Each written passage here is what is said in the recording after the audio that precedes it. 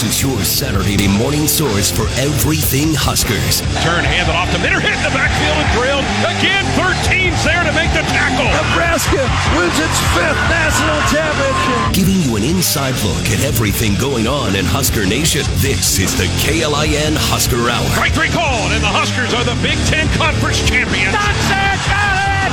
Underdog! And then one! Exclamation point! Pump the brakes! Now your hosts, KLIN contributor Cole Stukenholtz and KLIN reporter Matt McMaster.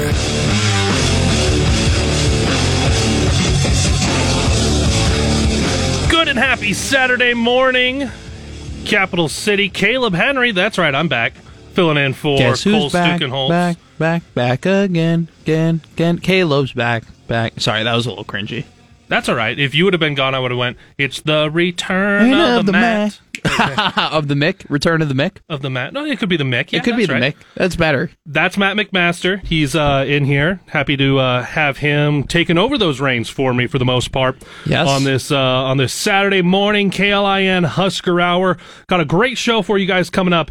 Obviously going to get into some Husker hoops later in the show as both men and women are in action today. They're both figuring out how to move on still. For the women, from Allison Widener. For the men, found out this week that Emmanuel Bandamel injured, and Juwan Gary had been out before that as well. So going to look at both of their games coming up. Husker baseball began practice yesterday. We're going to look at their schedule a little bit later, some expectations as well, but we will have head coach Will Bolt on the program at the bottom of the hour. That's he will be awesome. live on the phone, so going to get Coach Bolt. And then we got to start with some football stuff. We'll get into the roster breakdown because we're over 100 on the scholarship Crazy. for going into this next year, and obviously we'll have spring ball that'll weed some out. But Matt, we got to start with this one. We learned the coaching salaries. Yes. And we've got almost all of them. We've got one left. So here's this. For anyone who hasn't seen, or you've seen bits and pieces of the coaching salaries for Nebraska football, and then we'll get into a little bit of recruiting as well because there were some commits this week. Here are the coaches' salaries that we know. Obviously, head coach Matt Rhule, $5.5 million this first year.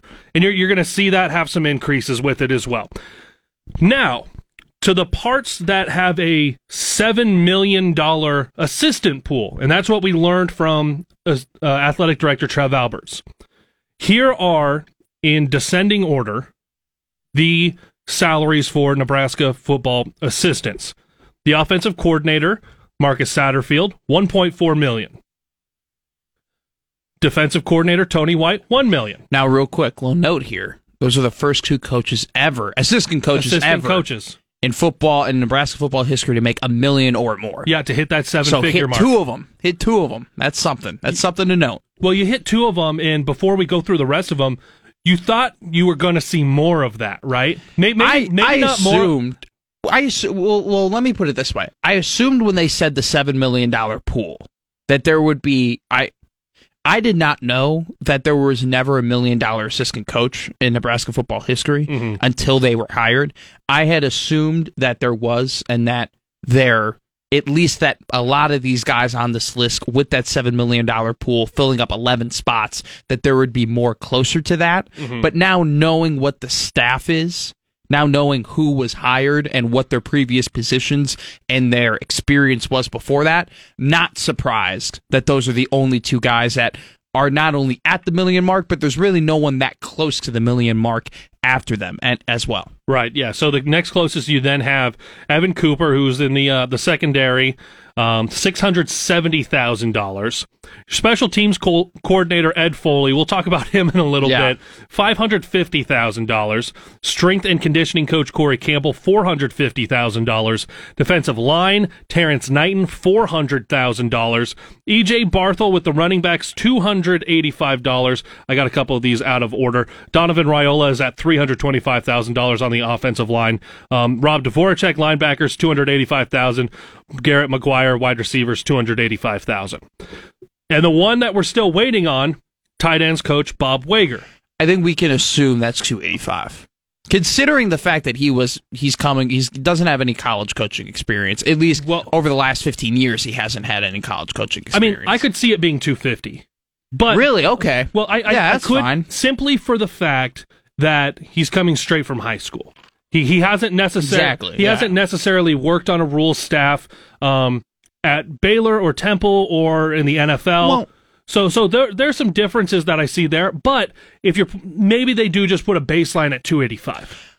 My thing is, though, Bob Wager is probably, if you're going to put him at the bottom of the coaching pay, I wouldn't say that he's at the bottom of importance. No. I know that he's the tight ends coach, but he is crucial to their strategy in terms of Texas. I know you know that, but what I'm saying is that I think that it'd be a little surprising if he wasn't at that 285 mark, just because I think that he's very, very important to the recruiting profile and the print that they're trying to put on Texas. Now, I think to your point, while he might make a little less, is I think no matter what he would get, 250, 285, it'd be a pretty big raise to what he was making at Arlington Martin.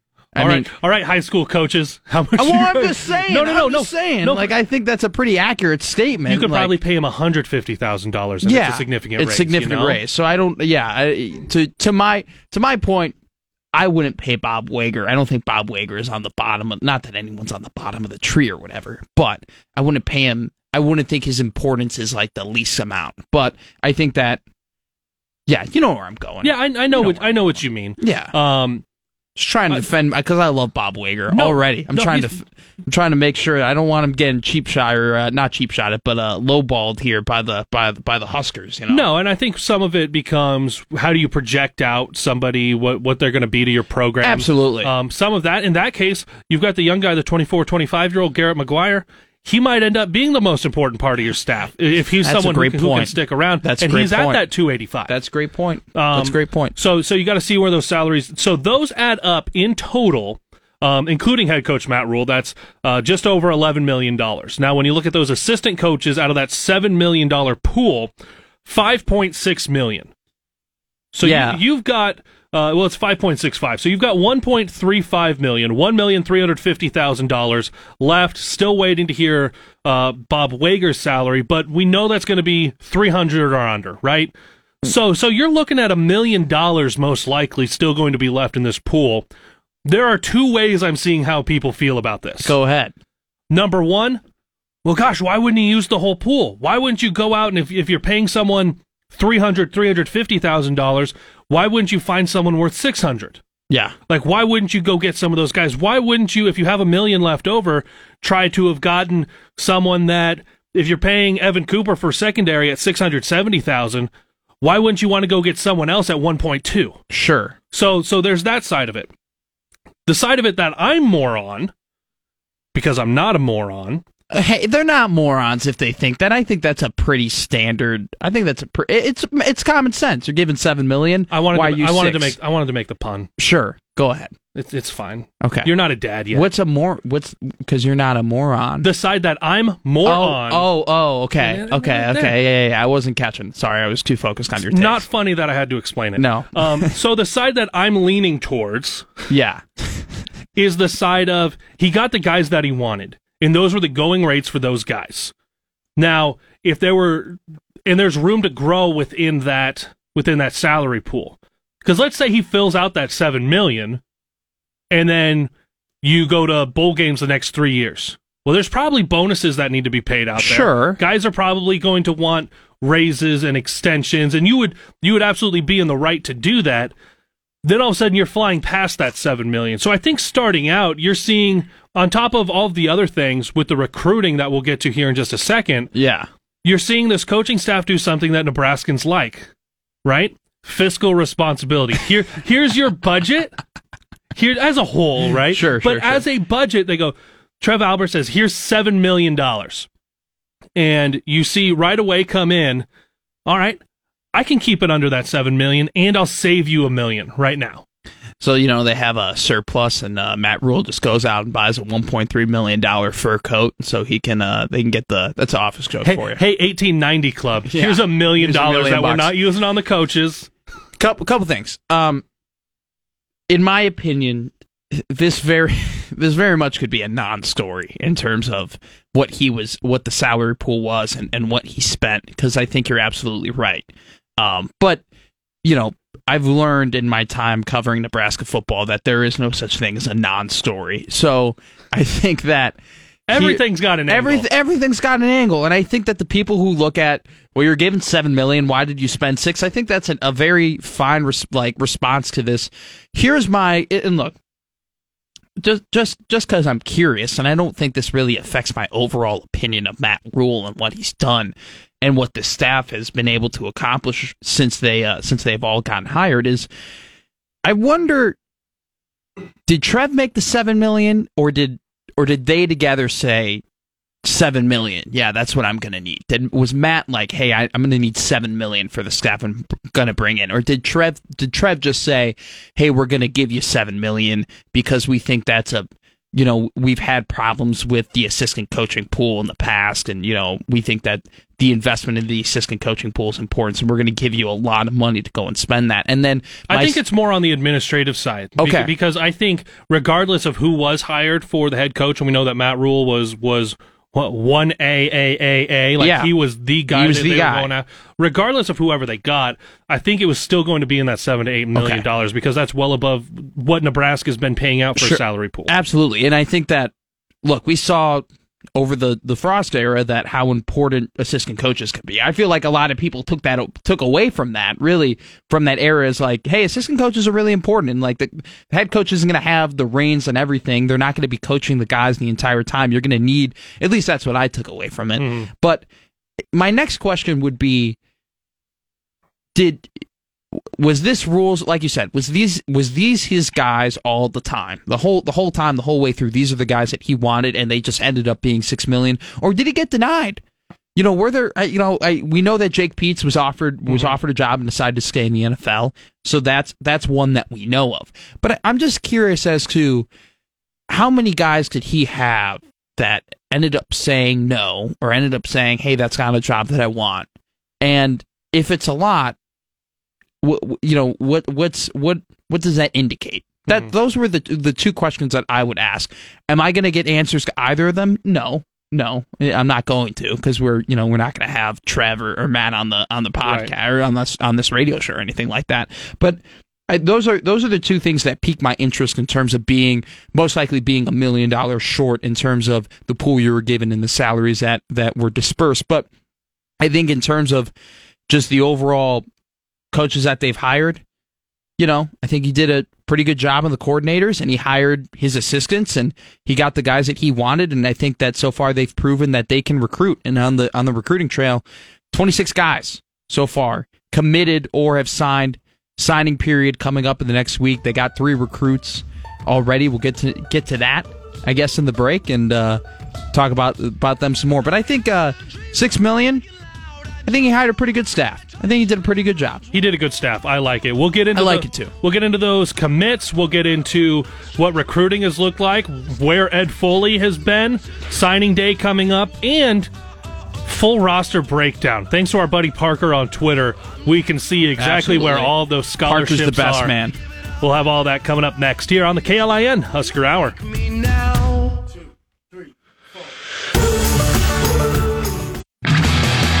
Giving you an inside look at everything Huskers. This is the KLIN Husker Hour on 1499.3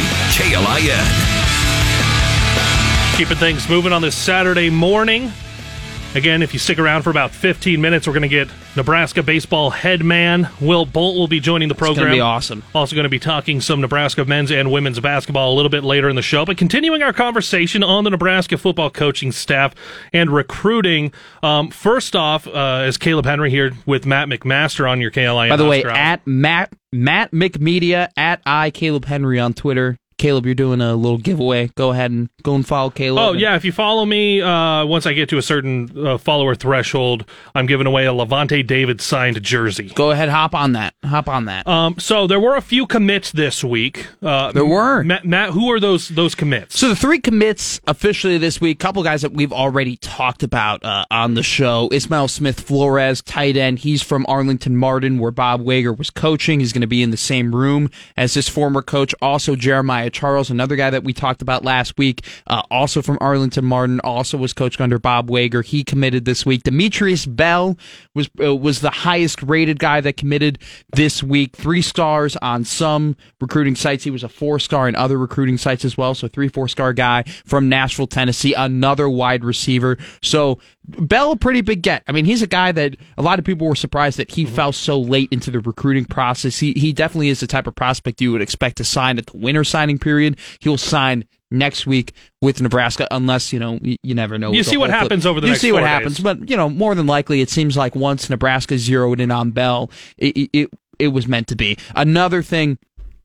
commit here, not a high school commit, but still 4 years of eligibility from Georgia. So wild. Jacob Hood, 6'8", about what, 300? 3 and change. 3 and change. Big boy. Yeah, he's a big old dude. 4 years of eligibility because he redshirted this last year at Georgia. I believe he plays tackle. He is someone that you got to look at as not necessarily being able to be inserted into the lineup immediately once he gets here. He's a recruit. He might as well be a recruit. Well, he's the part who comes in and you say you've got 4 years, you don't have 5, you can't use a red shirt. Sure. Maybe he goes in on some drives and you spell a guy here or there depending on injury. Yeah. Or if they go unbalanced or they bring in an extra tackle, it might be him because he's big. He's a big guy. He's a guy who can move some weight. But he's the guy that you look at as part of what this coaching staff wants to do. They want to develop. So because you have a few guys out in front of him, which leads us into the full roster breakdown that we have courtesy our buddy Parker on Twitter, and there is some depth at offensive line. Now, when you look at all of the positions, you've got over 100 scholarship guys as of right now going into the 2023 season. You got to get it down to 85 by the time you're at fall camp. So there will be some whittling down over the course of the spring. There will be some of these 2023 signees that don't even show up until you get to the summer and fall camp. That is true. So some of these signees, not necessarily the transfer portal guys, but those high school recruits, like the 3 of them that you mentioned there, guys like a Malachi Coleman, Riley Van Poppel. Some of these guys will early enroll in the spring, but they're going to be here in the fall. Like for the most part. Yeah.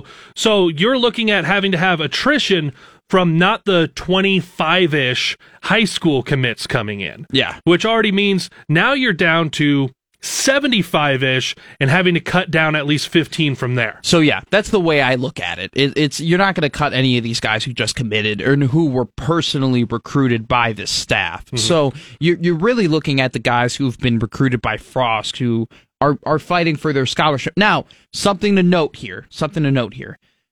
Brody Belt, Wyatt Lever, Colton Feast, all last year were technically walk-ons, and their school was paid for by NIL. So a lot of these guys, and I would say for the ones who don't transfer, for the ones who don't leave on their own volition, some of these guys they might be taken off of scholarship or their scholarship might be removed because there is that NCAA rule being removed from the team. But that's not actually, no, that's not completely accurate. No. So there's a rule when you have a head coach. But they wouldn't be on the team if that rule was enforced, right? Well, they could be cut, and so the rule is when you have a head coaching change, and this is what they did when Lincoln Riley went out to USC. Yeah. You have so much time that head coach can technically cut players from the team to open up those scholarships. That's not a normal thing that you could do. Scott Frost could not have done that a year ago. Yeah. Because it was not under that certain time period with the head coaching change. So you have that aspect here that you technically could cut a player. Let's say an Anthony Grant. Yeah. And I don't think he's going to get cut. Sure. I think he's going to be around for this next year. But technically, you could cut that player, and then he could walk on back to the program. Yes, and then you could, and without a scholarship. Now, the thing with that rule, and the reason why I kind of pulled up on it a little bit, is because a part of that rule is they can be cut, but they still get the benefits of having a scholarship. They're just not on the football team, and their scholarship doesn't count to the football team. Right. So, but I just want to throw out there that Matt Rule isn't going to. A lot of these guys, Matt Rule isn't just going to cut and they're going to be off the team. They'll still be on the team. They'll just get paid for with NIL as opposed to having a scholarship, and that's something that they've done in the past. Now, are they going to do that with 16 guys? Most likely not. I think a decent amount of these guys are going to move on their own. Look, when you're looking at the roster breakdown here, Caleb, there's one position that everyone points to immediately, and that's wide receiver. You have 16 wide receivers on scholarship right now. That's an astronomical amount.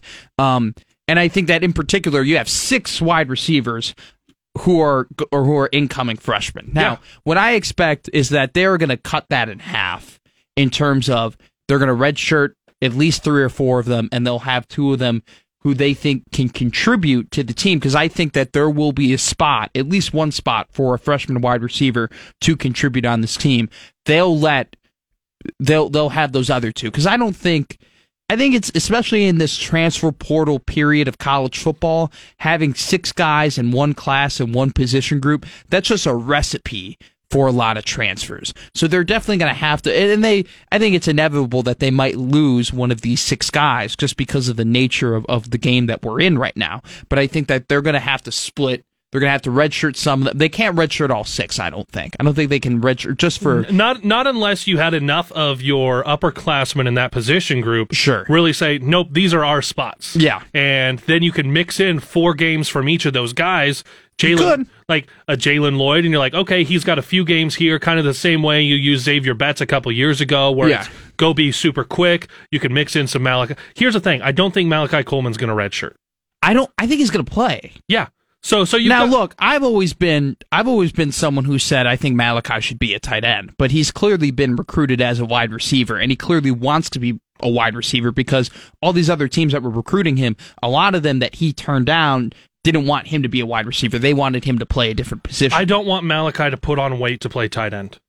I think he'd be a great tight end, up the seam, pass catching. But now here's the problem. They have 8 tight ends on the roster already, and none of them are seniors. So I don't think that's going to happen. But that's what I always thought in terms of if you want to cut down wide receivers. I think Malachi Coleman would be an incredible tight end. But he's going to stay there. He's going to stay there. Yeah, I think you're going to see some wide receivers go because you've got 16. I think you're going to see 1 or 2 quarterbacks go. Now you're bringing in Jeff Sims, who's technically a junior by eligibility, but you've also got now all of these guys where they're at. Richard Torres, redshirt freshman. Chubba Purdy and Heinrich Harburg are technically sophomores. Logan Smothers and Sims are juniors, and then in his final year, Casey Thompson. You've got 6 guys. I can easily see you losing 2 quarterbacks. I agree. So you've got some attrition going to happen there. Now here's my number 1 attrition spot, and I was kind of getting here.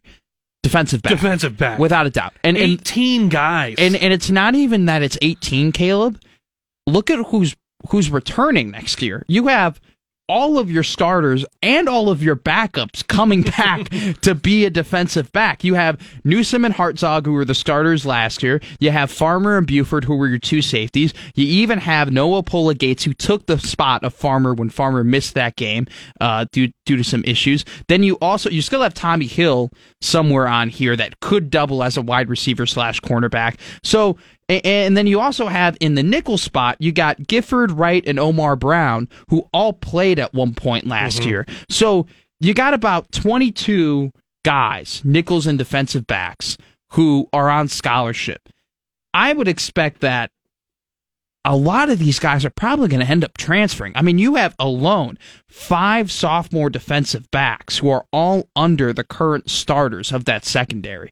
So, along with, by the way, 4 defensive backs who are coming in for this incoming freshman class. Yeah. So I think I think a lot of this roster, in terms of getting down to 85, is really going to manage itself because of how many guys you have at defensive back and wide receiver. Now, I don't think as many wide receivers will leave as people are assuming so, just because it kind of is. It's very interesting how the wide receiver room is broken up. You have 6 incoming freshmen, but then you have 2 redshirt freshmen, 2 sophomores, 2 juniors, 4 seniors. So it is there. You can look if you're a wide receiver, whether you're a redshirt freshman, sophomore, or junior, you can look at it and be like, hey, there's playing time somewhere down the line for me. If you're a defensive back, I mean, you're just competing just to be the best in your class, let alone get on the field. There are 2 other position groups I want to hit really quick. Defensive line, you've got 5 guys coming in as freshmen, and then you have 6 that are sophomores to senior. 1 senior with Stephon Wynn, 2 juniors, 3 sophomores. So, I want to say something real quick on the D line. I would expect that Cameron Lenhart and Princewell. Do you know how to say his last name? Let me zoom in on there. Uman Mielen? Yeah. Or Uman Mielen? Yeah. I think those two are going to be edges. I don't think they're going to be D line. Right. So that moves some guys around because you do only have 3 edge guys. Yeah. I think they'll go to edge. So you'll have 8 D linemen. The other one you might lose 1 guy on is running back room. It's so deep. It's so good. I know. I mean, you look at every single one of them. Now, I guess we don't know a lot about Ives, but A.J. Allen and Emmett Johnson are both very good backs. And then you also have Gabe Urban and Ramir Johnson. And those are 4 dudes who could play D1 college ball, who could get touches, I think, at a Power 5 level. If he's healthy, it's A.J. Allen's job. Without a doubt. That's what it is. But then you got Anthony Grant, who was a really good running back last year. I know. And here's the thing. A.J. Allen would have taken that job as the year went on. I agree. And also, too, I really like Emmett Johnson. Emmett Johnson was already playing special teams last year. He looked really good. I know. There's some guys. So when you start to look at it and you don't know what this offensive style looks like with wanting to use Ramir Johnson because of how fast he is. So I think we're going to learn a lot in spring ball. I could even see out of those 6, and you don't want to, but you could lose up to 2 of the guys there. And then you start to feel really that'd fit. Be so tough. Well, and that wouldn't be the coaches forcing them out. That would be them saying, "I don't see myself being." Well, top there's 3. a reason. Look, there's a reason they went out and they got 6 wide receivers for incoming freshmen. There's a reason why edge and D linemen they went out and they got 5 guys. There's a reason why with offensive line they went out and they got 5 guys. They did not get 1 dude who was a running back. They like transfer or incoming freshman. There's a reason why they didn't do that, and it's because they know that's where they're strongest. And from everything we've heard about this staff and their style of play on the offensive side of the ball, they want to run the ball. Real quick, because we said we were going to mention Ed Foley, here is a list that the Twitter user Black Shirts, you put a V in there for Black Shirts, he went through and put together an entire list of where Ed Foley has shared a picture of as of yesterday as he travels across the region. I'm going to name just the Nebraska ones. Ainsworth, Archbishop Bergen, Ashland Greenwood, Auburn, Aurora, Battle Creek, Bellevue East, Bellevue West, Bennington, Benson, Blair, Bishop, Newman, Boys Town, Bryan, Buena Vista, Burke, Central, Central Catholic, Central City, Columbus, Cozad, Creighton Prep, Cross County, Donovan Trumbull, Elkhorn North and South, Elm Creek, Freeman, Fremont, Gothenburg, Grand Island, Gross Catholic, Hastings, Jefferson County, Johnson Brock, Johnston, Kearney, Kearney Catholic, Lexington, Lincoln Christian, Lincoln Lutheran, Lincoln Southwest, Lord Central Catholic, Millard North, South and West, Nebraska City, Norfolk, Norfolk Catholic, Norris, North Bend Central, North Platte Central Catholic, Osceola, Overton, Papillion La Vista South, Platteview, Ralston, Roncalli Catholic, Schuyler, Scotus, Seward, Scott, South Sioux City, there was St. Pat's there, St. Cecilia, Sterling, Syracuse, Takema Herman, Wahoo, Wayne, Westside, Wood River, York, Utan. You know that scene in Ted? that's I just feel like I lived that.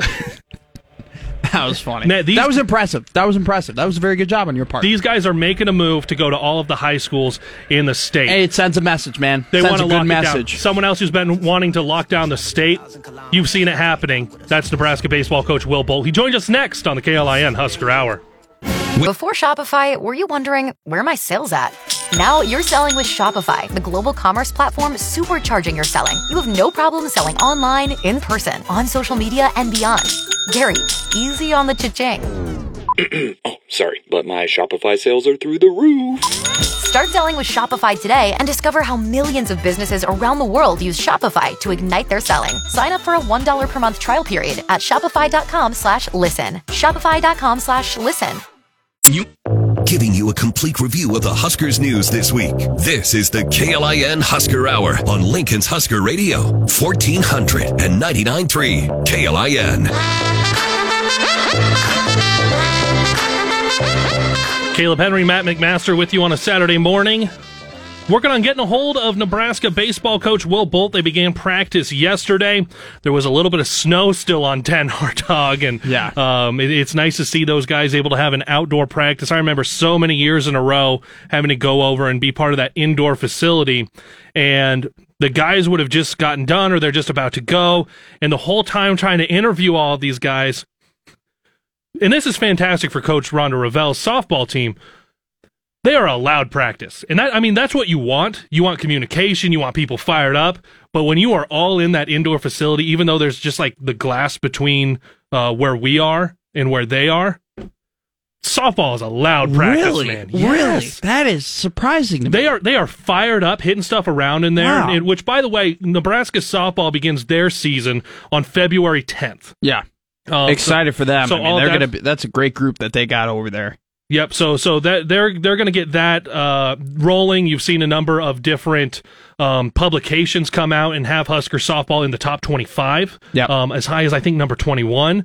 So a lot of good stuff happening for Nebraska softball. They'll get started on February 10th. Nebraska men's baseball. Nebraska baseball starts on February 17th. Which, by the way, that's what here on KLIN we are calling the unofficial start of spring. February 17th, because you will have Nebraska baseball starting. That week, you will have pitchers and catchers starting to report for Major League Baseball. And, of course, we will have the Munch Madness Selection Friday on LNK Today with Jack and Friends. I'm excited. I'm excited for that. That's from 6 to 9 in the morning on February 17th. And, of course, then Husker baseball taking on San Diego later in the day right here on 1400 and 99.3 KLIN. Go ahead, Matt. Do you have the baseball schedule pulled up? I do have the baseball schedule. It's a tough one. So you start off at San Diego, then you go down out South Alabama the next week, and then in a Cambria College Classic, you got Vanderbilt, Hawaii, and defending champion Ole Miss.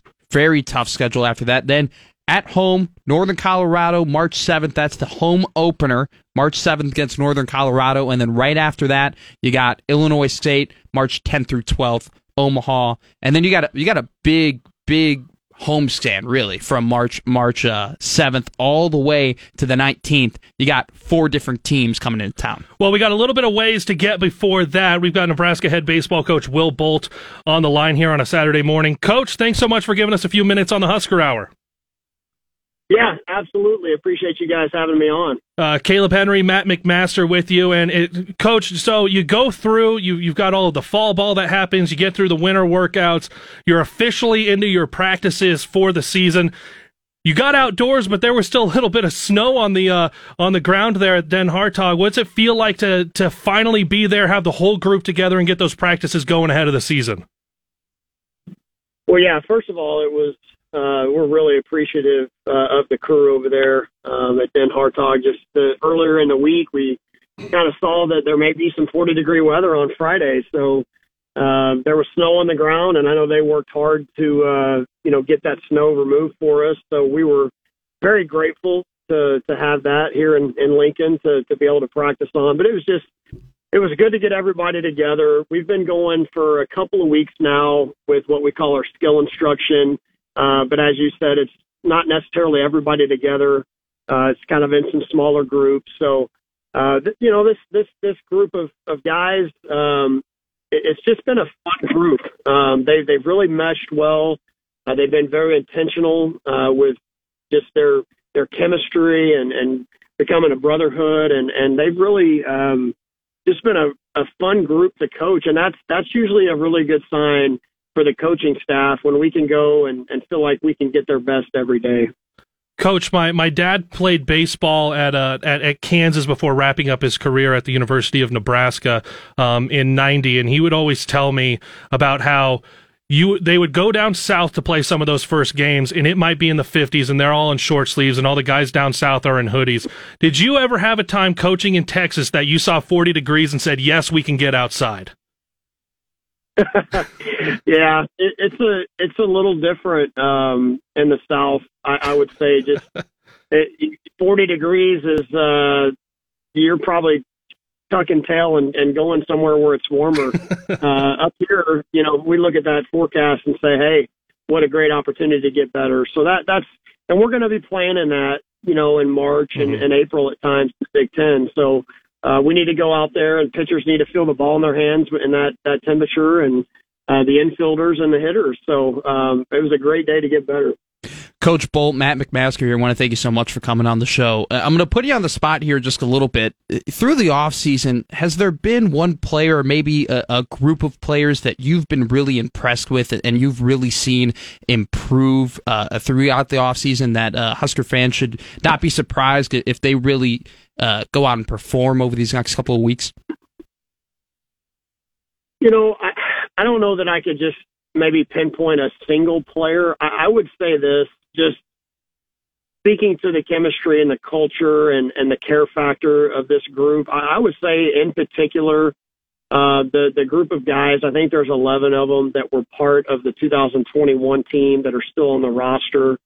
Those guys have been amazingly intentional each and every day to get back and get that feeling. And that group of guys has just absolutely poured everything they possibly can into this program. And, you're in that group, you've got some guys like Jake Buns, Kyle Perry, who are coming off injuries, and they're doing everything they can. They're busting their tails to get ready to pitch. And Shea Shanneman, decided to come back for his fifth year rather than pursuing professional opportunities. And, Bryce Matthews has stepped into a leadership role, and Max Anderson stepped into a leadership role. So I'm going to kind of dance around that question without probably highlighting one particular player and just talk about how proud I am of just a collective group of guys that really want to do some things to make sure we get back to that championship level of play.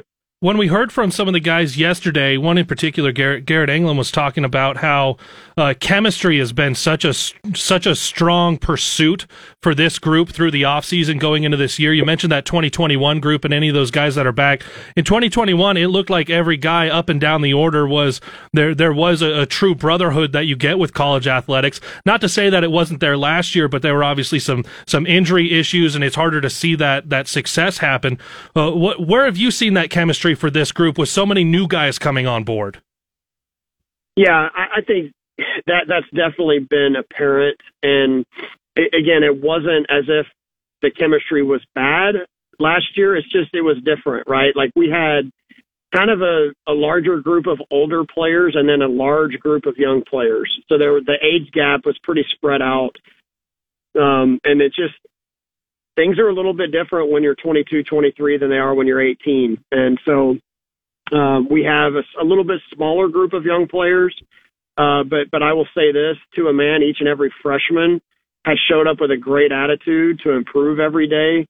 And then, you add in a couple of second-year guys that are really talented, that got their feet wet last year in college baseball, that are more comfortable this year because of it. And then some junior college players who are in their third or fourth year, and then a lot of older guys. So we have a good mix this year. And again, they've just made it a point. Those 11 guys that are back, that look, this is what it's supposed to look like. We're not just going to assume it's going to go year to year. You have to be intentional with it, and these guys have done that. Coach, offensively last year, there were some rough stretches of hitting the ball, some guys that maybe you expected to hit the ball a little bit better, just kind of as a whole didn't. Well, what's that focus been on offensively, and do you have a set nine, or are there guys still battling for spots? No, we've definitely got a battle for spots, and I think we've got probably 4 or 5 guys on top of just the starting 9 that you feel like would be able to step right in if need be in a starting lineup, and maybe you can play matchups a little bit more. Maybe you can play depending on what the weather is. Maybe you can play some more speed guys if the wind's blowing in, or maybe if the wind's blowing out, maybe you can put a couple of more guys in there that can get you an extra base hit. So I think probably the biggest difference we've seen is you never want to be like single player reliant or, relying on a couple of 2 or 3 guys to really carry the load. 'Cause hitting is hard, and, even the best are going to fail, 65, 70% of the time. So, what we ran into last year is we were 1 through 5, we were generally pretty solid. And then 6 through 9, it was kind of up and down. So we've really worked hard to increase that depth, and that way 1 through 9, it makes it difficult on a pitcher to really, there's no easy out. So I feel like we're in a better spot that way. How it turns out to look offensively remains to be seen. Are we going to be a team that's going to, rely on speed? I think we've got some of that. We have some guys that can drive the baseball as well. But really what you need to be is just as solid and tough and team-oriented 1 through 9. Another minute here with Nebraska baseball coach Will Bolt here on the KLIN Husker Hour. On that other side, you went through some injuries with your pitchers last year, and that kind of disrupted the rotation. Do you have an idea of what you want for those weekend guys? I think we've got a pretty good idea, and a little bit like the lineup where you feel like there's probably a few extra guys in there. I think we've got probably 5 or 6 guys that are capable of giving us a good start. I think Emmett Olson ended up pitching quite a bit on the weekend for us last year. You figure he's going to continue to take a step forward and give us an opportunity to win on the weekends. Jace Kaminska has been a guy who's been a weekend starter and a Friday night starter for Wichita State for a couple of years. He's trending in that direction. Caleb Clark's a freshman who's done nothing but impress since he's been here. Michael Garza, Incarnate Words Friday night starter from a year ago, has been a guy that has been very successful that way. And then we've got a couple of young players that could potentially step up as well, in some of those roles. So I feel like we've got some guys, that we can keep a Perry and a Shanneman in the bullpen. And there's your Friday and Saturday night starters from last year. If you feel like you can put those guys in the bullpen, then you're onto something. That would be phenomenal to see some of those guys run out. Hey, Coach, kind of a cross-sport question here. We're seeing with the new football staff come in, really try to take advantage of the talent that's inside the state of Nebraska, lock down the borders. We saw you do that when you got here, talk about how you guys were going to lock down Nebraska. We've seen some guys that even had started out elsewhere coming back to play for you. What is the importance of that for athletics as a whole, especially you for baseball, to get that in-state talent to want to come be Huskers? Oh, it is. It's first and foremost in our minds when we're recruiting. I mean, we start here. We don't start anywhere else. There's no other state to start, no other region to start, no other place to look, but inside the state of Nebraska. And there's a lot of kids in this state that grow up bleeding Husker red, and they've had dreams of playing here since they were young, and everything's got to align. I mean, it's got to be a need for our roster. It's got to be a fit culturally and just from a personality standpoint. But that's where we start is in the state, and we have great relationships in the state with the coaches, and we've made that a priority since we've been here, and we're going to continue to do that, and try to get the very best players each and every year from inside the state of Nebraska. That's Nebraska baseball head coach Will Bolt. Hey, Coach, best of luck this season. We're really looking forward to seeing you guys get started February 17th, and we love getting to carry all of your games right here on KLIN. Thanks for giving us a few minutes. Thanks, Coach. Thanks for everything. Thanks for everything you guys do. There you go. We'll get to a break, look a little bit at the baseball schedule, and talk some basketball as well here on the KLIN Husker Hour. Husker football, basketball, baseball, and beyond. This is the KLIN Husker Hour on 1499.3 KLIN. Big thank you to Nebraska baseball coach, the head man, Will Bolt, for coming on, giving us a few minutes. You also had, by the way, if you missed any of that, you can go hit the podcast page up at KLIN.com. But you had earlier this morning Pastor Stu Kearns on Friendly Fire. He talked with assistant Jeff Christie. So if you want a little bit of that spring fix, you're ready to go with that baseball fever, hit the podcast page. You can listen to Stu Kearns talk with Jeff Christie, and obviously our conversation with Coach Will Bolt just a little bit ago. Matt, you went through that schedule, especially through that non-con, getting all the way up to the home opener against Northern Colorado. Obviously, they'll start out on the road on the 17th through the 20th at San Diego. That's one of the things about being a Northern program is you got to start out on the road. You do.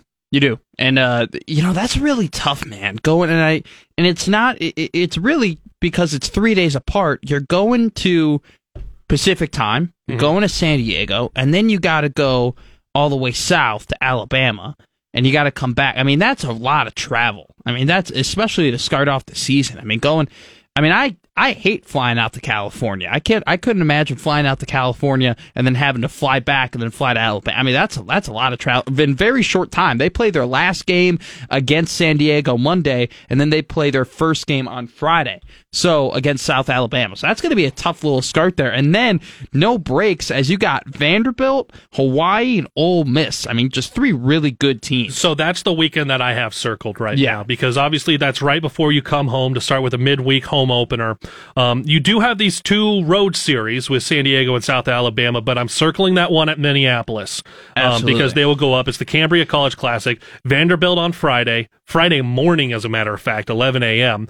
March 4th on that Saturday, you get Hawaii, and then on the Sunday in the afternoon, you get Ole Miss. That's the tape measure. I mean, those are all teams last year who were competing to go to the regional, to Omaha, and Ole Miss not only went to Omaha, they won the whole dang thing. Yeah. So there's your measuring stick for where you are as a program. Can you go in with those one-and-done games? Yeah. With those, you don't get a whole series with them. How do you set up your weekend? What does that rotation look like? You got a couple weekends to figure it out ahead of time.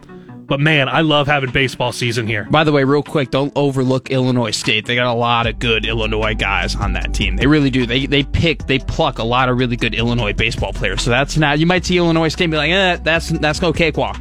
ISU's garbage, and that's all I'll say about that's that. That's why I said it. We'll talk Nebraska men's and women's basketball. Wrap up the Husker Hour next. Talking with current and former Huskers and those that cover the Big Red. This is the KLIN Husker Hour on Lincoln's Husker Radio, 1499.3 KLIN. Wrapping things up on a Saturday, we'll get to some basketball talk. Both Nebraska men's and women's basketball in action today. I'm going to be covering the women's game at noon, but first let's talk that men's basketball. Matt McMaster, you've really been covering this team actually a little bit more than I have recently, as a matter of fact. Yeah, I took the reins a little bit because I needed something to do in between like my 6-week break from school. So I've been writing. Jeez, UNL, let these kids come back to class. Let the kids play. But look, I've been watching this team a lot, been following it way more than I had been in November and December. And granted, I still was writing game and watching games, right. But when you're writing these games, you watch the whole 40 minutes, and you got to be very intent. You got to understand what you're seeing. So you go back a few weeks, and you have the injury, and we were both at that game. You were covering it. I was there to just watch and have a couple beverages with Jack Mitchell. But you see Juwan Gary go out with the shoulder, and you're like, that didn't look good. No. Then you find out, okay, he's going to need season-ending surgery. You go 2 weeks later, and you see Emmanuel Bandamel go off exactly a week ago, last Saturday against Penn State, and you're like, that doesn't look good. You get to Monday. I can't remember if it was Monday, Tuesday, but Coach Hoiberg announced done for the year as well. Those were your 2 guys that got the black shirts from Trev Alberts because of what they did defensively for this program. You only had 10 games this year where you had that core group of Bandamel, Gary, Walker, and Griesel. And I believe they got 6 wins out of those. I think it was 7 and 3. I went and counted it up, and it was 6. It was 6? So in that 6 to 7 range, They were good, regardless. But still, you were above 500 with that group, below 500 without it. So I saw Northwestern as a transition game because, first off, you get the Bandamel injury, and then you only have a couple days after that to really recover, a couple days of practice to recover, and they were using that 1-3-1 scheme to put pressure on Northwestern towards the end of the game, and Hoiberg admittedly said at the press conference, we'd only been running that for 2 days, and like that's something that we're going to continue to work on. So they're changing their scheme because without, like they play their best ball when they're a defensive identity and when they're rebounding the ball. And Gary was one of their best rebounders, and Bandamel was their best perimeter defender. Maybe Bandamel probably was going to make the all Big Ten defensive team, in all honesty. And now you lose both of those guys, and you could not have faced a worse team coming out of that with Northwestern, considering how much they work on the perimeter and how you have that 2-headed monster in Chase Audige and Boo Buie. I mean, those two, that was the worst team they could have possibly played after losing their 2 best perimeter defenders. But look, this is a team that we know can win.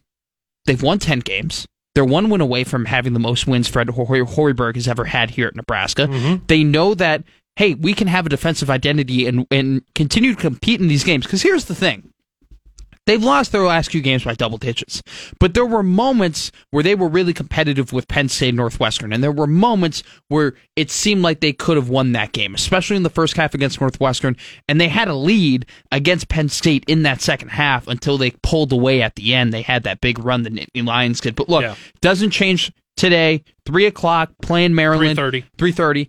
Good to know.